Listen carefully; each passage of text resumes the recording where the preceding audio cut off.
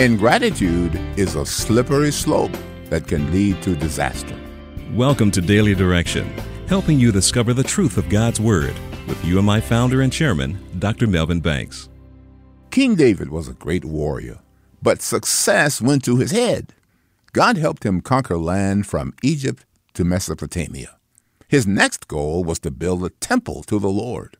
But God said, "No, I want your son to do that."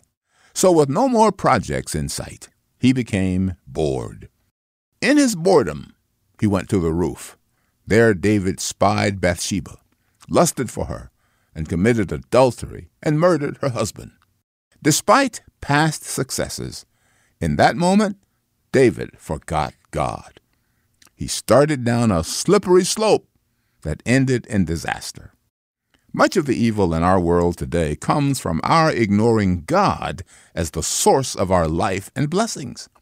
In Romans chapter 1, Paul describes the downward slide. He writes, "Yes, they knew God, but they wouldn't worship him as God to even give him thanks. And they began to think up foolish ideas of what God was like. As a result, their minds became dark and confused. Claiming to be wise, they instead became utter fools." Ingratitude leads us to feel self-sufficient, which leads to ignoring God, which leads to tolerating evil, which leads to wicked behavior.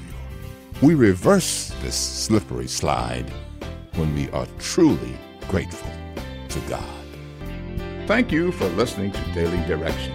If you want to go deeper in your study, visit preceptsforlivingonline.com. There you can subscribe to full Bible commentary lessons, video illustrations, and more resources to help you live as a more faithful disciple of Jesus Christ. Visit preceptsforlivingonline.com and get your resources today.